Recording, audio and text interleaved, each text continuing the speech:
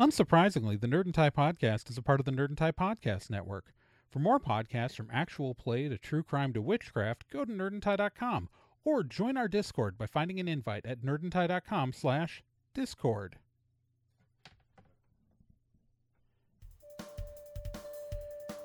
Did you know you could sponsor Nerd and Tie? That's right, for just $20, we'd say your name here. We'd say how cool you are, and we'd compliment you on those shoes. Your shoes are looking great, Ben. See how great that would have sounded if I had said your name instead of Ben's?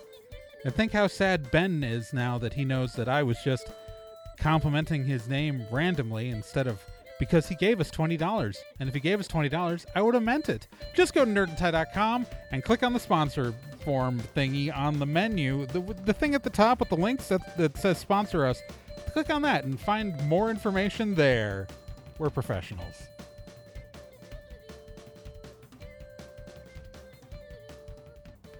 On this month's edition of Nerd and Tie, we remember Leiji Matsumoto. The Mandalorian doesn't have an ending yet. James Gunn has Phase 1 of DC's new slate picked out. Picard is back for one more season. Poker Face is amazing. All that and the Vomit Hat Steve Challenge this month on Nerd Cone Tie.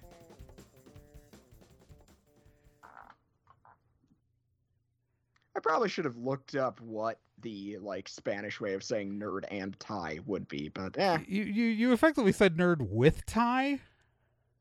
C. Not nerd and like E would Nerd be tie. and, but you went with nerd with tie, which C. is, I mean, besides losing the pun. I mean, yeah, well, it's not like I took Spanish for 4 years and scored really well in it or anything. I did that. I actually did that. I just haven't practiced it in forever. Whatever. Anyway, welcome everyone to another monthly edition of Nerd and Tie. I am Celeste, and as always, I am best. Correcting my horrific Spanish is the wondiferous Trey Dorn. Now you're using my words. Yeah, I'm using your words against you, for you. I'm bad at. I'm not good at being mean. And quietly moving in, waiting to strike, it's the legendary Genjamin Proc. Yeah.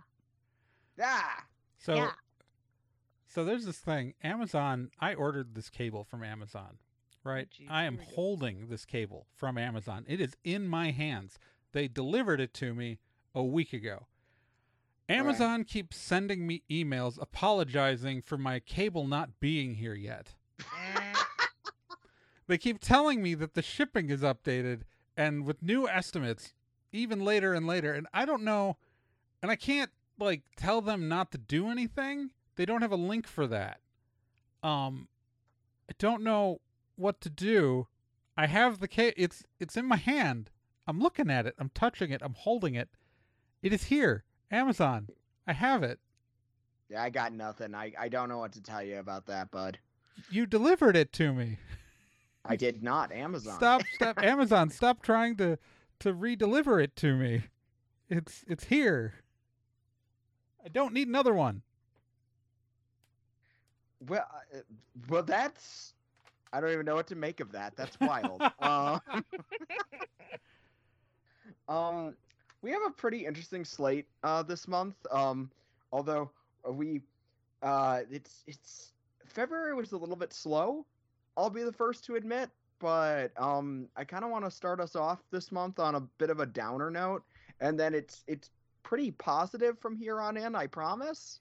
It's okay. I primed them with a downer by talking about Amazon.com. Fair. We found out last week, although the actual date of his passing was earlier than that on February 13th of 2023, we didn't find out till a week later, that legendary manga author, artist, and Japanese TV creator Leiji Matsumoto passed away at the age of 85 due to complications with heart failure. If Matsumoto Sensei's name is familiar, it's because he created some truly legendary pieces of Japanese space opera, including solely creating Galaxy Express 39 and Captain Harlock, that entire franchise. He was also the co-creator of Space Battleship Yamato, or Star Blazers for the people from the late 70s, early 80s who only remember it under that name. I don't think you can undersell what a stranglehold this guy had on like space anime for the end of the 70s and almost the entirety of the 80s. Even something that a lot of, and if you're not familiar with any of those other things, something that you may be familiar with is he was the animator and story person for the Daft Punk feature-length music video Interstellar 5555, which is the entirety of the Discovery album, but as an anime. Mm-hmm. And it's excellent. But yeah, real shock. I'm kind of beside myself. I've never really made it a secret that I'm a big Leiji fan. And just losing him it's heartbreaking. Like, I mean, granted, he was 85, so he lived a long life. He obviously left a huge impact on people, and a lot of his stories are about mortality and the memories of the people we hold dear carrying on with us even after they pass. But it doesn't make it any easier. I guess one other thing that I thought was kind of sweet was a co-host of our sister show, Famicom Dojo, Vink, got to visit Matsumoto's hometown, where there's not only a memorial, but there are bronze statues of a couple of Matsumoto's most famous characters, the aforementioned Captain Harlock and Maytel from Galaxy Express 39, where people have delivered flowers to the bronze statues, and it's really sweet. I don't know. It's been a downer. I just wanted to memorialize such an amazing man while we could. And if you're not familiar with his work, check out that Daft Punk video. Also, or series of videos, I guess, because they're legally uploaded in separate chunks, but it tells a full story. And or go on to Retro Crush. There's a lot of Space Battleship, or there's a lot of Captain Harlock on there. There's some Galaxy Express 39. Yamato's a way bigger pain in the butt to get a hold of for some reason, but the remake was really good. That's on Crunchyroll. I don't know, just remember the man. He was really a once-in-a-lifetime kind of person. Yeah. Sorry about that. I got real. No, it's okay. We share your sentiment. It's just really legendary person. So we salute you, Leiji. I hope that your journey to the Sea of the Stars is a safe one. So that's kind of our downer start, but let's talk about something, I guess, happier, but still with space. So in a recent interview, Mandalorian showrunner Jon Favreau revealed that they don't have an ending planned out for The Mandalorian yet at this time. And a lot of people are getting upset about that. It's so reason. Fucking wild, man. Weird. It's all right. So so Jon Favreau did an interview, talk to the press about Mandalorian stuff, because Mandalorian season 3 is coming up pretty soon, and Wednesday from when we're recording this. Yeah, it's and he said that they already have season 4 written. They have said that, and that season 4 is planned out, but that they don't have a preset ending for the show. And a lot of people, like, I've seen like this take that, like, oh, but serialized prestige television, you should know where you're going with the story, and like there should be an ending. And I'm just like, I'm sitting here going, why? I mean, like, the show's not written, like, people point out, like, someone pointed out to me that, like, oh, but the show's not written episodically. It's, you know, it's written with like a serialized storytelling. But it's like, I'm like, it's not episodic in the sense that it's not like an episode, but they treat each season as a standalone story effectively. So it's fine, guys. This is what. So, like, while there is an ongoing story, in my opinion, one of the reasons why Mandalorian works so well is that it is pretty episodic, even if True. it is. There are a bunch of episodic stories in there too. Yeah. Yeah, like, I'm sorry, but like, I like the fact that you can go from Seven Samurai pastiche to to Space Train robbery within the same season. Yeah. It's like, people like and well, here's the thing, is that, like, people say that, and I'm like, but that's 99% of television shows don't have preset endings. Additionally, when the shows that do have preset endings, sometimes the writers get so preoccupied with an ending they came up with 5 or 6 years ago that they will try to shoehorn themselves into that ending without it anymore being the, like, it's no longer the natural progression for the characters. Right, long after it makes sense. I didn't watch the Dexter revival, but I will tell you, like, everything wrong with the last couple episodes of the show Dexter was because they wanted to stick to an ending they wrote during the first season. I've heard a lot of people have said that about, like, the How I Met Your Mother suffers of, well, the trying to fit a pre-planned ending. Yeah. It's I can think of others, but, like, I'm sorry here. I think a lot of people don't understand that, like, within the industry, a lot of these things are not planned out. The MCU isn't actually planned, like, very thoroughly. They're just good at making it look like it is. Well, and yeah, although some people would criticize the MCU for not being better planned, but, you know, it's. I mean, no, that's fair. But, like, I guess an even better example is, like, if the Mandalorian showrunners were dead set on sticking to a plan they had from the beginning, they would already be piss out of luck because they're short a Gina Carano now. Yeah. Like, and I'm not saying that's a bad thing. I don't feel that it's a big loss to not have that character. But, like, there was all this plan to make her character this really important, like, spin-off show character, and that plan's been completely jettisoned. Yeah. These things evolve naturally. Well, and that's okay.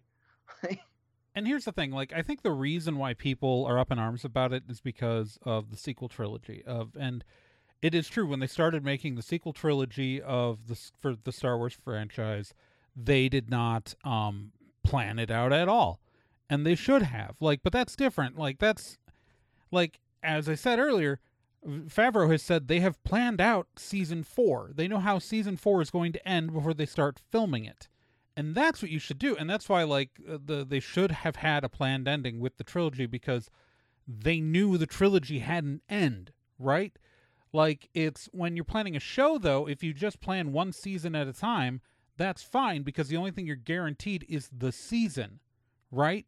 Like, I mean, also, though, I guess I'm still of the, like, if I look at and I know it's not, I'm not going to pretend that the original outline for episode 9 is any better, but it sure looks like thematically the original idea for episode 9 sure seemed a lot more cohesive with episode 8 than what we got. Almost like losing the director meant that that they decided to rewrite the entire script because the new director didn't like it, and Disney executives didn't want to pay the old director a producer credit. Oh. That's a thing. But too. I think that's where it comes from, though. Is that like I think that's part of it, and there's this expectation that our showrunners are supposed to be better planned, and I don't know if people just aren't used to writing ongoing serialized stories. Like I did a comic for 10 years. You know, I never planned, like, eventually as I got into like the last 3 years of the comic, and I knew that like I preset the ending of the comic several years before I ended it. I did have a general plan for the remaining like arcs for like where I was going to get characters before the end of the run, right? But for the vast majority of writing unconventional, I didn't know what the hell we were doing, what I was going to do next. I just wrote the next story that came up into my head. And that's how most shows are written. It's like some of my favorite television shows my favorite TV show of all time is Deep Space Nine. Right? And while there are serialized arcs that come in there, they didn't really have a master plan. And like Star Trek shows in the 90s, they'd go like, okay, we're just going to run 170 something episodes and just have a cool 2-parter finale. It's like, that's how you made Star Trek in the 90s. In a non-science fiction example, let's take The West Wing. Aaron Sorkin, when he was writing the show, he wrote the first 4 seasons, right? He's big, famous, like, prestige drama showrunner. Everybody, his moment may be a little past now, but like Aaron Sorkin, hot shit, right? Like everybody loved Aaron Sorkin, his writing at least. I don't know what they felt about him on an interpersonal level. I've never met the man, but he famously would write cliffhangers with no freaking idea what the resolution was. Well, and if I may interject, I think this is how most writing in general happens. For example, I participate in National Novel Writing Month, where you try to write an entire book in 30 days. And, you can plan as much as you want, but at the end of the day, you're sitting there trying to get your word count in for that day, and you're just like, what am I doing? Where am I going? Let's write this section. I have no idea what it's going to do later. But okay. And then like later on you come back in the edit and then you try to like fit the pieces together.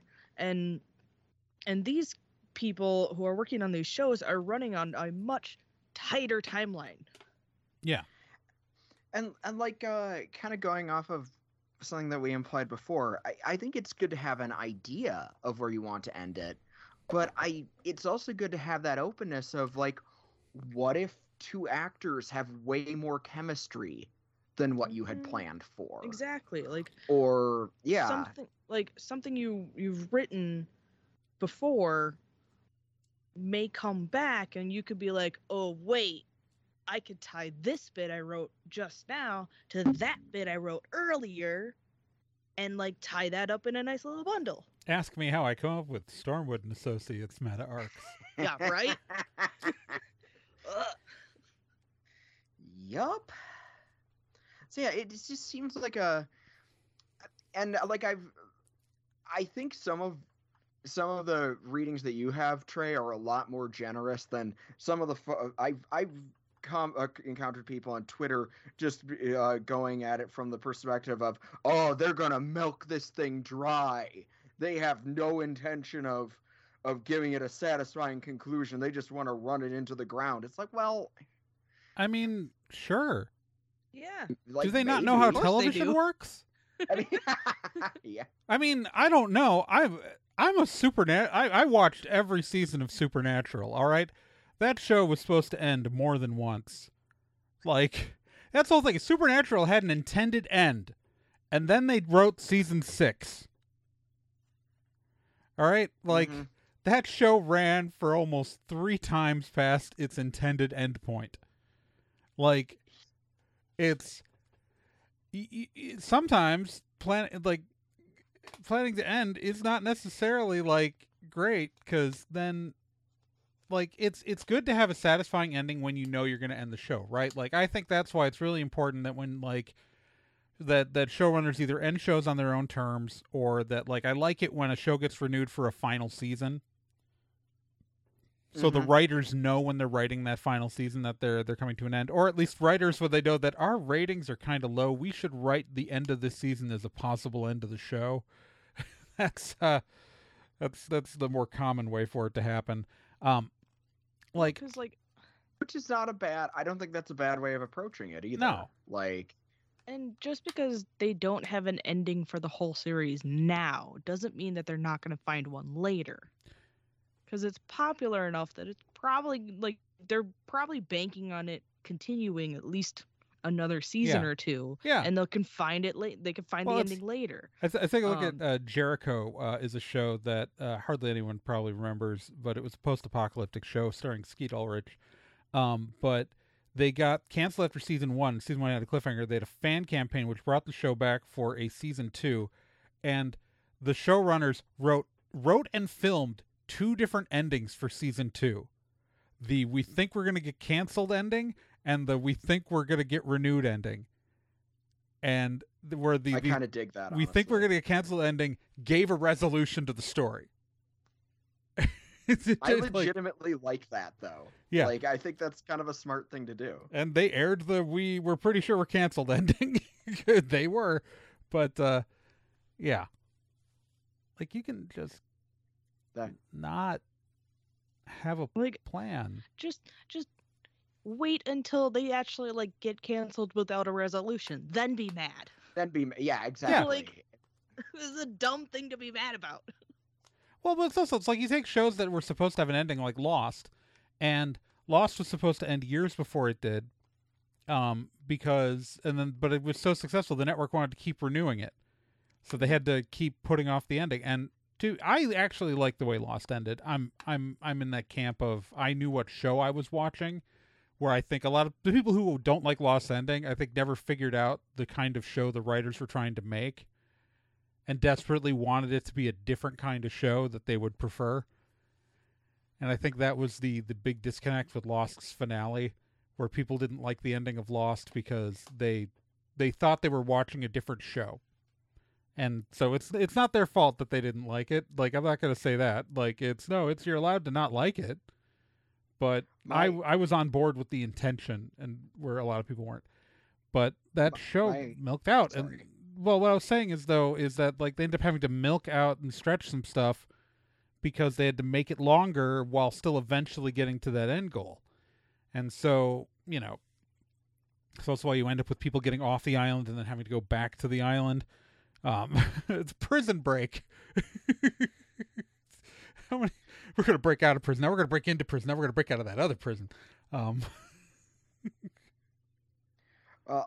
My hot take on The Mandalorian so far is that while I have enjoyed the seasons, both of the season 1 and the season 2 finale have been satisfying to the point that I would love to see more, but if that was the ending, I would still feel completely satisfied. I do That's my hot, I guess, lukewarm hot take, is that it's like, I honestly think season 1 has a really satisfying conclusion, and then season 2 happened. It's like, that's heartbreaking, but also satisfying. I do feel bad for anybody who is going into season 3 not having watched Book of Boba Fett and doesn't realize that it was required viewing. For, like, they're going to be like, why is Grogu there?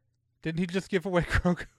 Like, it's going to make the eventual DVD box set in 20 years, like, really confusing. Yeah, assuming Disney decides to actually do it's going to make the inevitable pirated DVD box set. Okay, there we go. You'll notice I said DVD. I didn't say any HD formats. Okay, no, good point. I was talking about I used the last technology that was widely inexpensive to produce your own bootlegs on. Fair. Which, I don't know. That might be don't trust streaming services, kids. Might not be a bad idea. Just saying. Anyways, I guess speaking of stuff on streaming services, Kinda? some of I mean, it. yeah, half of this is on streaming services. Um, so, I guess the biggest like piece of like nerd news, so to speak, was that James Gunn revealed the first wave of um, the DC cinematic universe that he has been brought in to try to wrangle after several failed attempts at wrangling it. Yeah, Um, for better or for worse. for better or for worse. So yeah, our man James Gunn is coming in and is titling this phase of film and TV Gods and Monsters. Okay. Justice League. So the weird thing that I'm feeling about this so far is just the fact that they're doing this whole that the plan is apparently to have the same actors for TV shows, movies, and from what James Gunn said, animated series and video games as well. That seems kind of weird to me. Like it's very ambitious. I don't know if I'm It is, and it's so like okay. So he's got Creature Commandos, a 7-episode animated series that Gunn wrote that's already in production. We've got a spin-off of Peacemaker. We got a spin-off of Peacemaker called Waller, following Viola Davis as Waller, and then we've got and it's being written by the Crystal Henry, who worked on the Watchmen TV series, and Jeremy Carver, the creator of Doom Patrol TV show. So those are two shows I loved. Yeah. So then they're doing Superman Legacy, which is the kind of Superman prequel thing. I don't know, like it's not an reboot, origin story, but it's yeah. And they've got Lanterns, which is not the Greg Berlanti series that was being worked on, because Greg Berlanti's kind of parting ways as the Arrowverse is winding down. Do you blame him? No, I don't. No, it sounds it sounds more like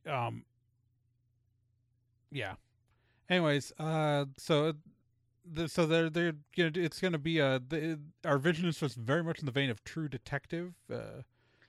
Saffron said, the guy who's doing stuff with Gunn. Anyways, then they've got The Authority, which is coming out. It's going to be a movie. That's the one that I understand least. I'm going to be honest. Well, it's it's Wildstorm characters. Yeah, I don't really know the Wildstorm characters, so I don't really like. Yeah. It's like, what if The Boys, but the 7 were the main characters? Some have described the book to me. Yeah. Then we've got Paradise Lost, which is going to be set on Themyscira, or Themyscira. I always mispronounce Paradise Island. It was easy in the 70s. All right. Can I give a quick thing? I really do feel like Paradise Lost. It's set on Paradise Island, but I can't help but feel like we need to acknowledge Wonder Woman, but we're not sure if we're going to keep Gal Gadot. So this is our compromise for the time being. Yeah. That's the vibe I'm getting. So I hope they keep Gal Gadot. I like her in the part. Unless she said something terrible I'm not aware of, and I don't want you to tell me about it right now if she did. Okay. Because we're going to move on. Then they're doing The Brave and the Bold, which is going to be the DCU Batman, which will not be Robert Pattinson. No, because Batman. It's going to be a different Batman. So they're going to do that with Damian Wayne as Robin, based off of one of the Grant Morrison's runs on Batman. I really like Grant Morrison Batman, so I'm good with that mostly. So we don't know who Batman's going to be in that movie. But we do know it won't be Pattinson, but it's okay. So besides that, unrelated to the continuity of the DCU, they are going to make a sequel to The Batman called The Batman Part 2. And apparently they're still doing that Penguin TV show for HBO as well. Yeah. So that's there's weird. a Booster Gold HBO Max series. I have one friend who's super into Booster Gold. Yeah. Who is You have very two excited. friends, Gen, because I'm right here. We almost had him in the Arrow. We had him briefly in the Arrowverse for like 2 episodes of Legends, and he would have been a main character in Legends of Tomorrow, played by And it Donald was Turk. Faison. Yeah. Yeah. But then they've also got Supergirl, Woman of Tomorrow. That comic is wild and will make a really cool movie if they play their cards right. And then they're making a Swamp Thing movie. Yes! Yes! Yes! I'm away from my microphone so I'm not as loud. Yes! And we still have coming up the Shazam movie, Fury of the Gods in March, along with The Flash, in June, Blue Beetle, and then Aquaman: The Lost Kingdom. Those are all still coming. And it this sounds year. like they're committing to the whole Flashpoint reboot the universe thing, which I'm worried that's gonna scare off casual moviegoers, honestly. I don't know. But... It's so like, and there are things though that we have to think of that are casualties of this slate and this shift. Doom Patrol has been canceled. And then so Doom Patrol's canceled. I don't know if Titans has been renewed. Titans also got canceled. Titans also got canceled, and Dead Boy Detectives was canceled at HBO Max but picked up by Netflix. So Netflix is going to make the Dead Boy Detectives series. A bunch of shows that aren't in continuity are going to get an Elseworlds label, so that includes the Robert Pattinson The Batman sequels. Hilariously, that also includes Teen Titans Go is going to have an Elseworlds logo on it, in case you can't figure out that that's not main continuity. I mean, I'm a little sad to see Titans Go, if only for like not hearing the most creative theme song ever for a show. Dun dun dun dun dun dun dun dun dun dun dun dun dun dun. Wow. I have opinions about Titans. I've watched every episode. It was not good, but I liked it. I think that was like, it had high points. It's not good, but I liked it. Was my impression of Titans. Whereas I think Doom Patrol might be one of the best. Doom Patrol is amazing, and I'm so mad that it's done. I want more. I love it, but there's also that part of me that's like, I think I would rather it go out on a high note than. I would have liked it to end with an informed, "Hey, this is your final season." I think that's what I would want. I would want them to know they were doing a final season. That's fair. I don't know. Doom Patrol is one of the best superhero shows of recent memory, so that's to me is one of the biggest losses, not counting what happened to Batgirl, which I'm still angry about. Yeah. Probably be angry Well, the problem about. is with Batgirl is it's still like it could still in some ways Batgirl is still the movie that it could be in my head. So like True. It is true. That movie could suck. I don't know. I haven't seen it. But like because it's this unknown, it could also be all the unfulfilled potential I imagine for it. So that's why that one's hard. Doom Patrol, on the other hand, I know Doom Patrol is good. Yeah, and I still recommend you watch it because it is amazing. Hard agree. Yeah, it's 4 amazing seasons of television. Just a really, really smart, really well-written show. A few trigger warnings do apply, but it's worth it. Every actor in that cast is amazing. Again, have you watched Doom Patrol yet? Not yet, but it's on my list. You should watch it. I will. If nothing else, like if you're in Janesville again, I will happily rewatch the first season of Doom Patrol with you because I gotta come down and visit. It's one of my favorite TV shows. What we do is we tape Gen to a chair and tape her eyes open and Clockwork Orange this thing. Oh, no. I'll Also, watch you it get to hear- voluntarily. And you get to hear Brendan Fraser say "What the f" like constantly. Yeah.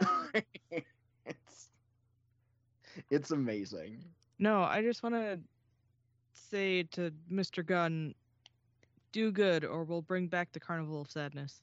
Yeah, man. Like, don't make us bring it out, because we will. don't make us. It's right there. It's right there. Man, you on got the way. James. James, I know you listen to the podcast. I need Yes, I James need Gunn listens Swamp to our Thing show, to absolutely. finally get his due. Cause like I don't know, man. It's like they canceled Swamp Thing before it aired. The last time they had a Swamp Thing. like and that show was awesome. I only watched a few episodes of it.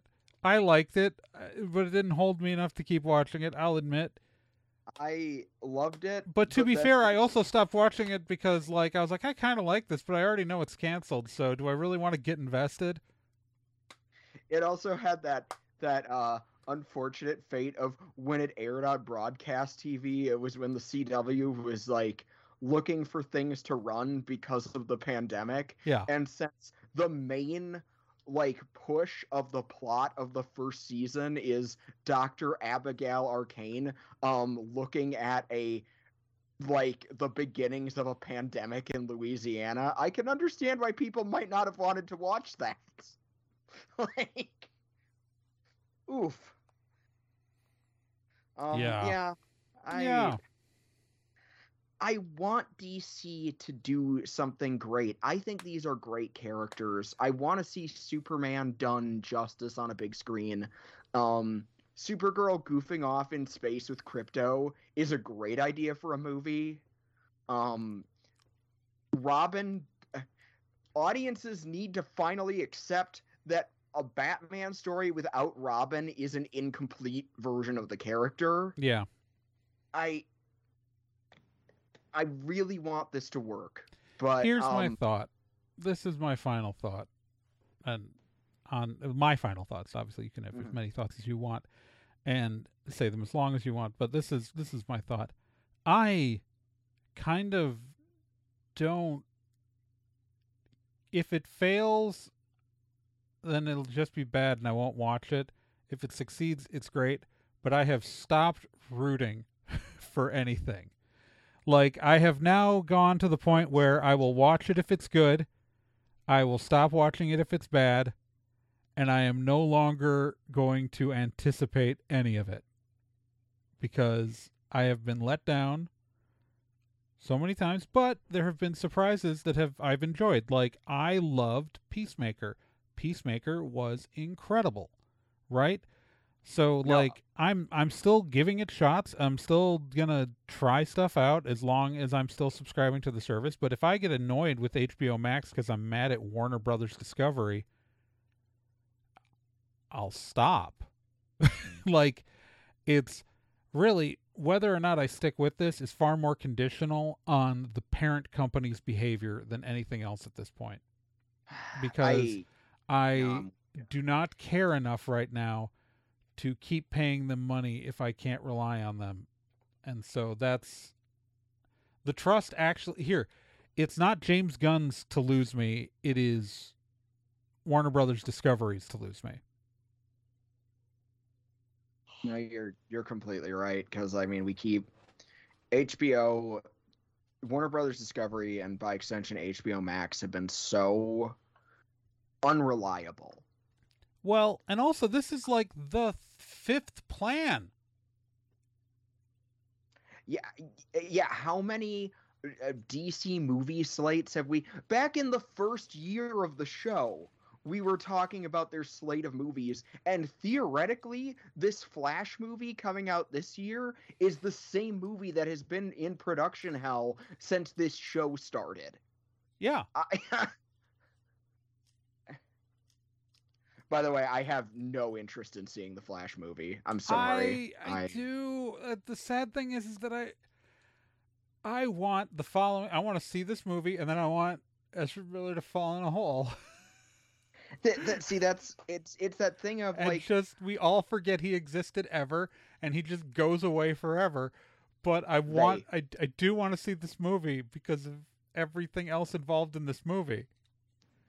I don't get me wrong. I actually liked Ben Affleck's Batman. Everyone knows how much I like Michael Keaton. I think Sasha Calle deserves a fair shake. I'm sure her Supergirl is great. I just I I was in college when the Flashpoint comic came out, and this is like the third or fourth adaptation of Flashpoint during like since then. Yeah, so It hasn't been that they did it long, on the and show, and they did the animated Flashpoint, didn't they? yeah, the animated movie they did before the TV show did it. Yeah. And I feel like there was another adaptation in there, though I might be making that up. I don't know. It is an important movie because it's gonna let them reset the universe. I mean, I guess I don't know. We Here. could do it without the fanfare and without giving a criminal a criminal kidnapper money. Like I don't. Hey, Like, but at least they're a non-binary criminal kidnapper. yeah, that makes me feel so much better. Yay! God. Wow. I mean, I have, like, I want to liken the DCU to, like, an abusive lover, where it's like,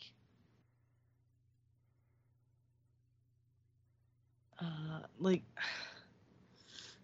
they keep promising, like, oh, but this time it's gonna be good, it's gonna be better, and it's just like, yeah, but like, so many disappointments pile up.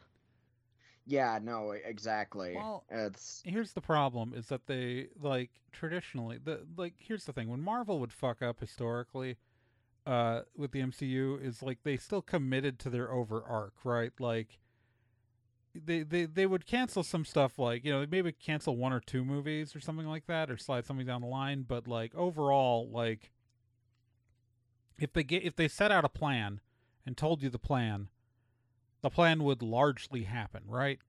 Yeah. DC has not done that. DC will like tell you there's a plan, and then change it, and then change it again, and then rewrite the whole thing, and then make you all these promises, and then change it, and then and you think you're gonna give up, and then you get a Peacemaker, or you get an Aquaman, or the Suicide Squad, or yeah, they'll give you Suicide Squad, like, and then they'll give you the Suicide Squad. Yeah, exactly. It's tiny nuggets of gold in big piles of poo. Yeah, but and to be fair, a lot of that has to do with the fact that the DCEU, saying DCU is gonna throw me off every single time. Like it doesn't, like I've been saying DCEU for a decade. It's it well, it the rolls only off the way tongue we better. can save this, we gotta restore the Snyderverse. Well, here's the thing: is it's like there really wasn't a centralized person running the show the way there was at Marvel. Like Kevin Feige, like was from from the get of them, like had a plan, not a good, like not like a plan, but like had like a kind of a thematic vision that he linked everything into. It's the MCU ran more like a television show. Yeah. But because of that, they were able to actually like maintain a tone and maintain like their shit. It's for better or for worse. There are bad things about that, but the good thing about it is they were tonally consistent, and it helped them like maintain an audience. DC Sometimes you get a has not Thor done the that. Dark World, but yeah. Thor the Dark World is far from the worst. Sometimes you get an Eternals. Okay, but yeah, like, well, I was going with an older from a saga that we know actually went somewhere, as opposed to yeah. I don't know. Here's the thing. We've gotten so many promises from various versions of Warner Brothers under various parent companies that sure seems like an interesting plan. Let's see how that plays out, Cotton. I'm I'll give one more bit of my 2 cents. I'm gonna be honest. Like, Joker wasn't my thing, but Wait, I there's no think mention of Joker 2 in this article I was reading. it's apparently still happening. I 'Cause know, they it's a released- musical. But like, all I'm saying is that, well, Joker certainly wasn't my thing. I know people for whom Birds of Prey wasn't their thing. But I actually think the thing I enjoyed most was when they stopped trying to have a cohesive universe and they were just like, hey, let's make some good movies on their own. Because then we got a good Aquaman movie that just worked on its own, and a good Shazam movie that just worked on its own, and a good Birds of Prey movie that just kind of worked on its own. Yeah, DC's obviously trying to copy what Marvel accomplished, and it's just not working. So, like, why keep trying when you can just do something else? Yeah, just like make the individual films which somehow turn out to be good. Like, well, and sometimes they don't. Like, sometimes you end up with Black Adam. I mean, Black Adam actually I liked. I actually liked Black Adam, but did not do financially well. So from a Hollywood point of view. Yeah. But like, I get what, but like, I really liked just having it be like, hey, James Gunn is making this vulgar, violent, anti-capitalist Suicide Squad movie, and Todd Phillips is doing a Martin Scorsese pastiche with a Batman villain, and Kathy Yan is doing a R-rated girl gang movie, and Matt Reeves is doing a neo-noir with Batman. Yeah, I just DC think needs to embrace its weird. Yeah, like, just letting directors do their own thing, I think, was really cool, and I'm kind of sad that this could be a more homogenized whatever coming out the other end. I guess we will find out. Indeed. Speaking of finding out and effing around, no. Well, so, I feel like this would have been better if I'd put this after the Mandalorian story, the rundown, done the DC thing first, then the Mandalorian. Because speaking of streaming services and kind of the opposite, the Mandalorian didn't have an ending. Picard does, because Picard Season 3 is the final season, and it is currently airing on a streaming service, Paramount Plus. Final frontier, indeed. And it is, we're a couple episodes into the season. I've been watching it. Have either of you been watching Picard? Nope. I haven't yet, because I never watched Season 2. And my co-host of our other sister show, Casual Trek, Miles Reed Lobato, told me that I could probably watch it without Season 2. You actually probably could. So I might do that. Okay, so different people have different thoughts about Picard season. I like Picard Season 2 a lot. I really enjoyed it. I think it's really good. However, all 3 seasons of this show have effectively felt like they were kind of standalone stories that, like, while characters carry over from them, like, you don't necessarily, like, they're kind of disconnected stories. I think you need to have seen Season 1 to see Season 2 or Season 3, but I think that you could pretty easily jump into Season 3 not having seen Season 2. Partially it has to do with the fact that Season 2 is a time travel story. So, like, the beginning and end of Season 2 are effectively the same moment in time. You know what I mean? I kind of feel bad that I haven't watched any of Season 3, because it literally came out on my birthday. And when I heard that announcement, I was like, oh, a Next Generation cast reunion for my birthday. What a nice gift. And I feel like I put my nose up. I feel in many ways, Season 3 is interesting because, like, there was a cast of characters with Seasons 1 and 2 who were, like, very much the cast of the show Star Trek Picard, right?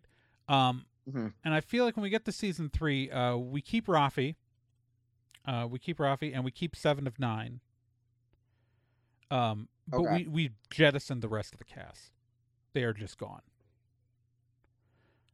There is no sign of them, and I don't believe they appear this season. I know there are some characters I know for sure that the actors just do not appear this season.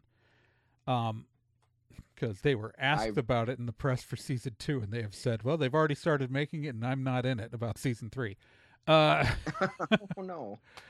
so like there are I do characters who love I do love Jerry Ryan's captain uniform. It is so cool.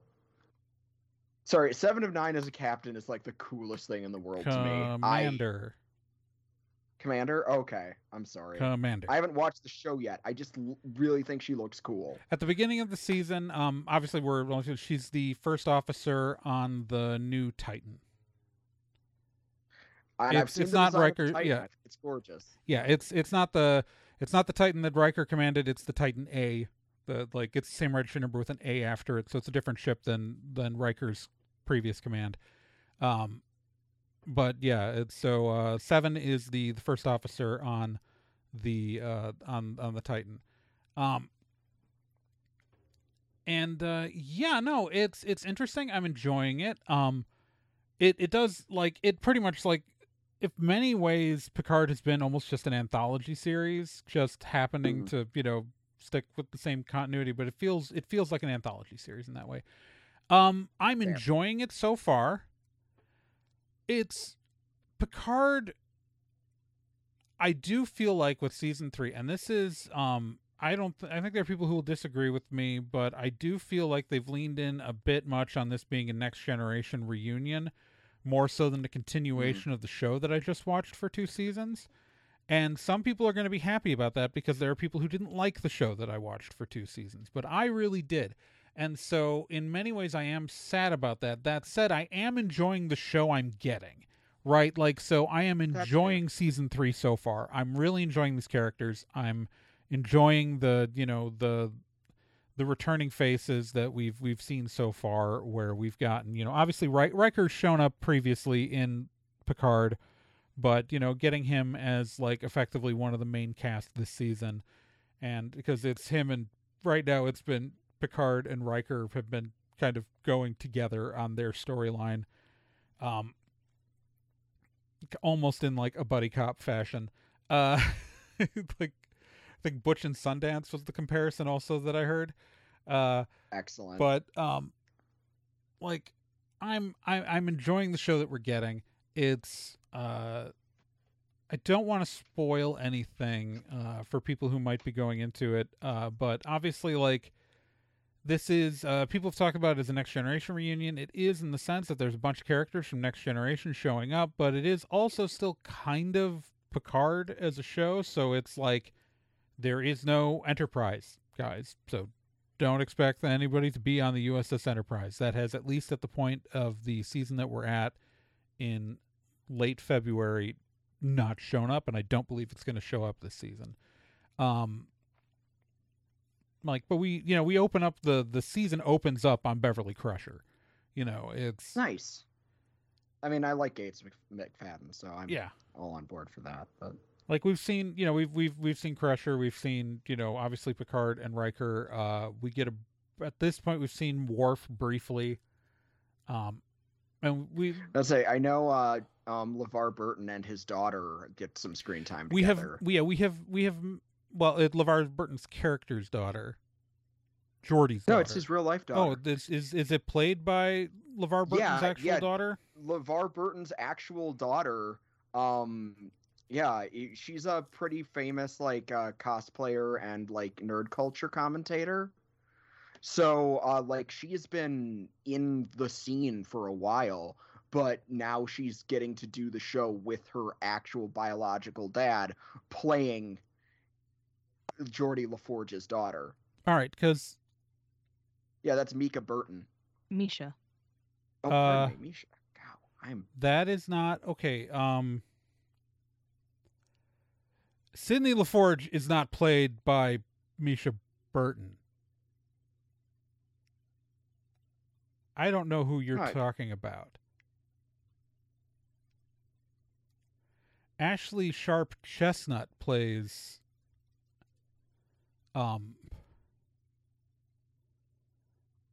LaForge's daughter. The one we've met on the show so far.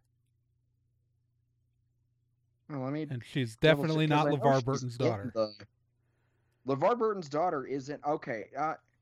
Ensign Alondra LaForge. Okay, we've met Ensign Sidney LaForge. Yeah, Alondra LaForge is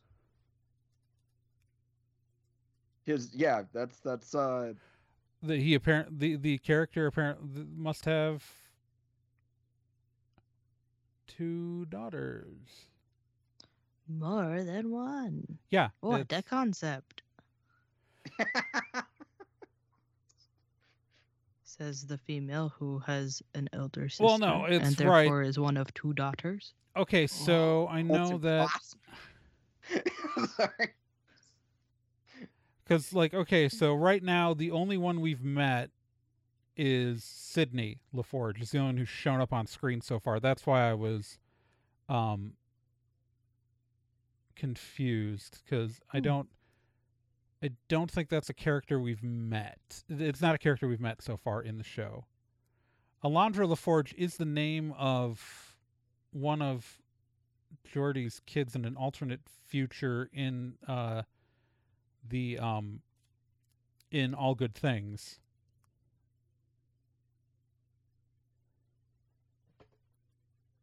Yeah, I don't follow her as closely, but I have some friends who follow what's her name? From her. Misha Barton. Right. Misha Barton. Yeah, it's spelled Mick Burton. I was gonna say definitely not Misha Barton. Is that okay? Am I?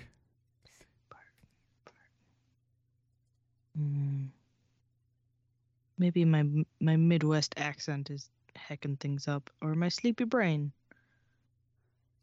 Yeah, because she used to do like she was also one of the people who like exposed how racist it was working at Rooster Teeth for a while. Oh yeah, no, I know who she is. I didn't know she was LeVar Burton's. I don't think she's credited right now as being in. I just do from her social media feed. She made a big deal about the fact that she was never a Star Trek kid, but she got matching uniforms with her dad. Okay, yeah, so they are both. Yeah, she is in here. I'm fine. It's there. Yeah, the episodes that she's in have not aired yet, so that's why. So that's why you have me confused, because we have met a character who is introduced as Geordi LaForge's daughter, who is an ensign on the Titan. And I was like, that was not. I didn't know that Mika Burton, like, because I'm familiar with Mika Burton from like the No on like Rooster Teeth stuff from years ago, but I didn't know that she was LeVar Burton's daughter. That's interesting.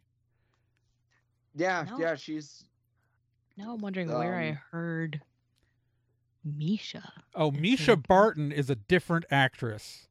Misha Barton. That's where I got confused. Is probably best known for the OC. Where did that come from in my brain? I don't watch the OC. Say white blonde lady. Benjamin, why? Mika Burton and Misha Barton. Why? Different people. Why do you let me podcast when my brain is this gloopy? I don't even have a brain. You're fine. My brain is so smooth right now.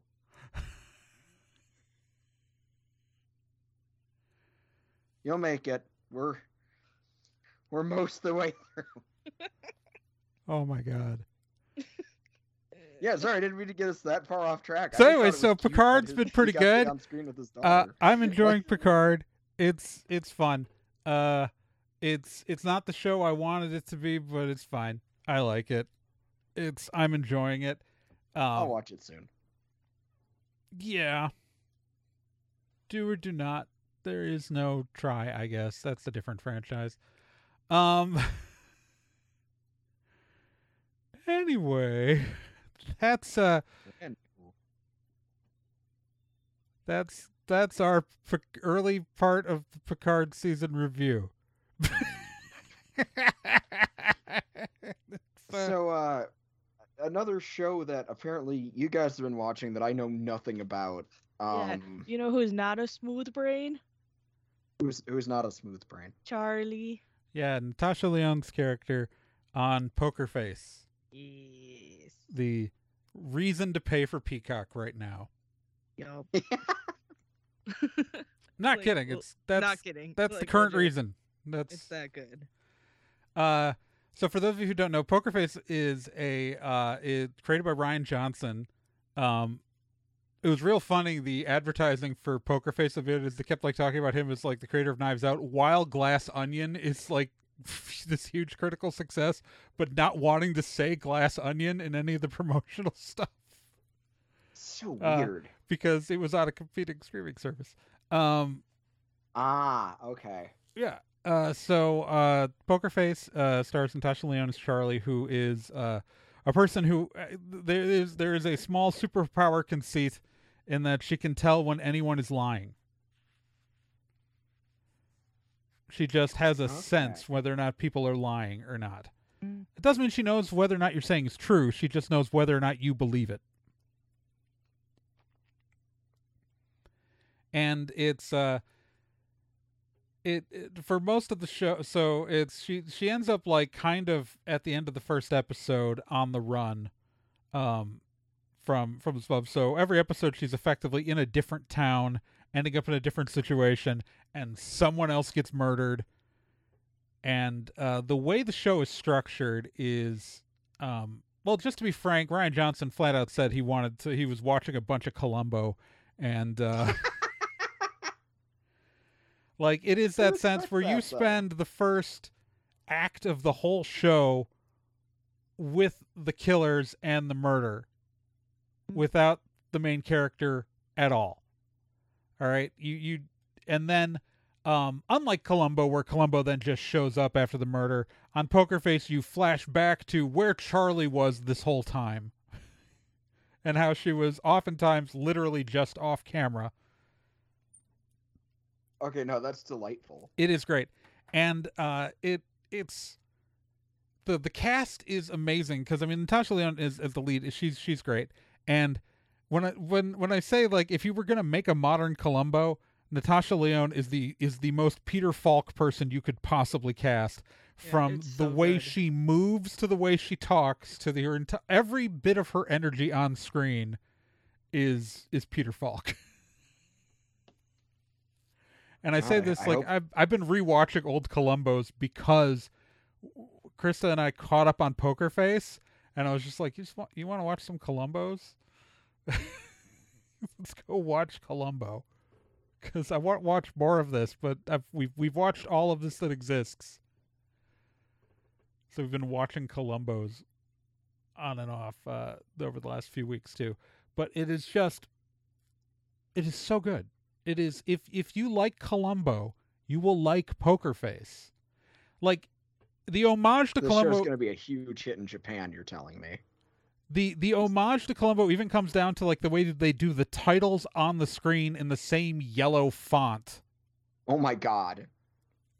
And just Poker Face in giant letters across the screen. And then the title of the episode. Yeah. In big yellow block letters. It is. Oh my god. Yeah, it's. Yes. If you like Columbo, you will like Poker Face, and you should watch the hell out of it. I think everybody should watch this show. If you're unsure about amazing. it, you can watch the first episode for free. Yeah, you can go watch the first episode for free. Peacock's so pretty at least cheap do too. that. Though. Yeah, go watch it. And I don't think the first episode's the strongest episode, but it is. Like, my favorite episode so far has actually been the one that Charlie shows up, I think, the latest into it. And it's where, like, we're following this kind of washed-up rock band on tour. And, like, they have to recruit a new drummer. And, like, this is like this rock band that had, like, one hit. And, God, who are in that? The cast in that episode is so great. God, I literally need to pull it up because it is just woof. God, let me pull up the episode guide here. It's just like Yeah, it is Rest in Metal is the name of the episode. I think it's the 3rd episode of the show. And you have Chloe Sevigny playing like the lead singer of this band. But one of the other members of the band is the guy from the Mountain Goats. Oh, holy shit! I heard he was. I'm a fan of the Mountain Goats, Well, which is an excellent band. he's friends with Brian Johnson, so That tracks. like it's As the kids say, the Mountain Goats are pretty based. yeah, it's Krista and I were watching the episode. I was like, "Is that the guy from the Mountain Goats?" And she was like, "Who?" I was like, "Oh God, no! I have to tell you." But like, also in that episode, you have John Hodgman, who's playing this character who's credited as Narc, who is like, they're at like this rock festival, and he's this minor character who just keeps trying to find drugs, and it's just like such a minor part that is not important to the story, except for the fact that Charlie does mistake him for a cop at one point, and it turns out he's not a cop at all. He is just really bad at getting a hold of drugs. That's great. Yeah. Just overall, it's watch Poker Face. Watch Poker Face. Mm-hmm. Everyone should watch Poker Face. Excellent. No, I'm adding it to my list. All right. We should do the Vomit Hat Steve challenge. Mm-hmm. We should. All right, folks. Challenge Accepted, apparently. All right, so the Vomit Hat Steve challenge is, and this is, we are in the final run of the Vomit Hat Steve challenge, where I'm going to keep going until someone guesses this, and the prize is going to be this book. Because the Vomit Hat Steve challenge is where I read a line from a book, and the challenge to you, the listener, is to guess what book it is. And usually the rewards for guessing it is you get included in the Hall of Awesome, which includes having your name said out loud on the episodes as long as you're doing the Vomit Hat Steve challenge. Your name will be perpetually on our website, on the Hall of Awesome page, on the Nerd and Tie website. And 3, we will give you high fives. But additionally, if you guess this one, the first person to guess this one, besides getting in the Hall of Awesome, will get the book if you live in the continental United States. So I can mail it to you. So on the off chance one of our few, we do have overseas listeners, I can't mail this to you. But yeah.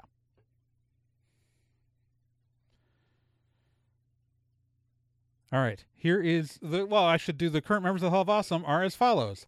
Arkham Zero, Rena Ascenti, Cheese McDamu, Krista, Slitherity, Shameless Otaku, The Random Ramblings Band, Corefan, Capito, Chris Graham, Willisaurus, Paper Godzilla, Cabsy, The Minnesota Librarians, Sean Orange, Keith Shizuo, Sakura Sunset, Joel Kreisman, Patrick Delahanty, Wonderland Hearts, and Megsy Sass Council. Now I'll read the line from the book. Yes, sir. Tasha glanced over to where the new first officer still hunched over the viewer. If you know what book that's from, go to nerdandtie.com, click on the contact button, and fill out the form and tell us. And I think that's the most obvious line I could have read out of that entire book. When I say my line choosing is random, it is completely random. I open up to a random page and just put my finger down and read that line. And I think that one might have given it away.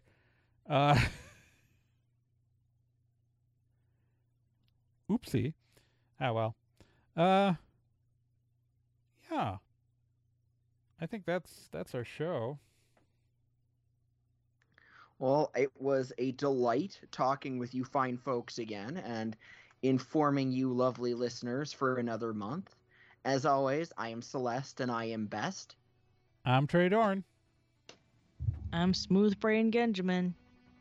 And remember, you can subscribe to this show on any podcatcher that you like, be it Apple Podcasts, be it Google Podcasts, be it Spotify, be it Stitcher. Just, sign up and listen every month. And you can rate and review us on platforms like Apple Podcasts, and that really does help show out a bit. It helps us get in front of more people's ears. And we always want to be in front of your ears and not inside them, because that would be weird and uncomfortable for both you and for us at any given point. Remember, you can follow the show on social media. We are on Facebook at facebook.com/nerdandtie. We're on Tumblr at nerdandtie.tumblr.com. And I guess we have a Twitter. We're not paying any fucking attention to it anymore. It's just auto-tweeting off of our website forever until they shut down our API access, which could happen any day now because Elon Musk is a psychopath. Anyways, we still love you either way. Anyways, you can also support this show financially. I've got a Patreon at patreon.com/TRAEGORN. Celeste has got a Patreon at patreon.com/CelesteIsBest. And you can help Gen out financially by purchasing items from Ocelot Dude Designs on Etsy. Isn't that right? Again, what's in the shop right now? In the shop right now are things and stuff. Lotus pillows. Ooh, those sound fantastic and wonderful to cuddle with, Gen. Mm-hmm. That's amazing. Remember, we're a part of the Nerd and Tie Podcast Network. There's a whole family of shows you could be listening to right now, including the new season of The Meat Grinder. The Meat Grinder Season 3 is a spooky story set in space.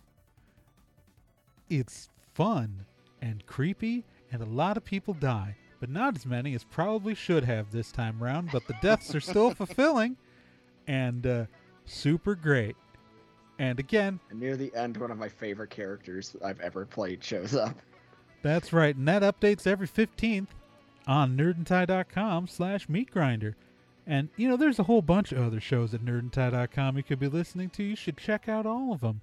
Also, if you'd like to get in contact with any of us or chat with your fellow listeners, there's a great Discord that we have, where all the Nerd and Tie show listeners can get together and talk to each other about how weird we are and why they think we all should be hospitalized. And you can find an invite for that at nerdandtie.com/Discord.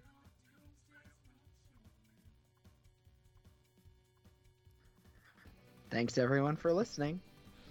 Or not listening. You might not have listened. You could have put this on in the background. We'd be okay with that, too. You could have put this on while you slept. You could be I'd asleep right now. But I'd understand. In fact, you could have put this on as you went to sleep, and you only think you're listening to the show right now, and this is just a dream, Steve. They're coming to get you, Steve. You need to run. You need to get up and run right now. Everything is going wrong. Oh my God. The lizards are coming. All of these tiny lizards, each one of them carrying a pencil. They're here to tell you didn't do your homework on time and you have to give a book report. Although, trust the leopard gecko. That's the only one you can trust. I'm just waiting for Trey to bust this voice out on the next episode of Stormwood. I hadn't planned on it, but I totally could. You totally could. I have so many voices. episode. I have so many voices I haven't busted out on Stormwood yet. If we do another future storyline, it could be Starwood and Associates. You could. It's in space. Yes. Turn my smooth brain mistakes into I'm actual sorry. things. Genjamin, you just gotta keep calm and keep on spocking in the free world. Oh, if you don't think that Meat Grinder Season 3 isn't going to somehow tie into a future Stormwood arc, you're sorely mistaken, because every Meat Grinder season ties in to a Stormwood arc.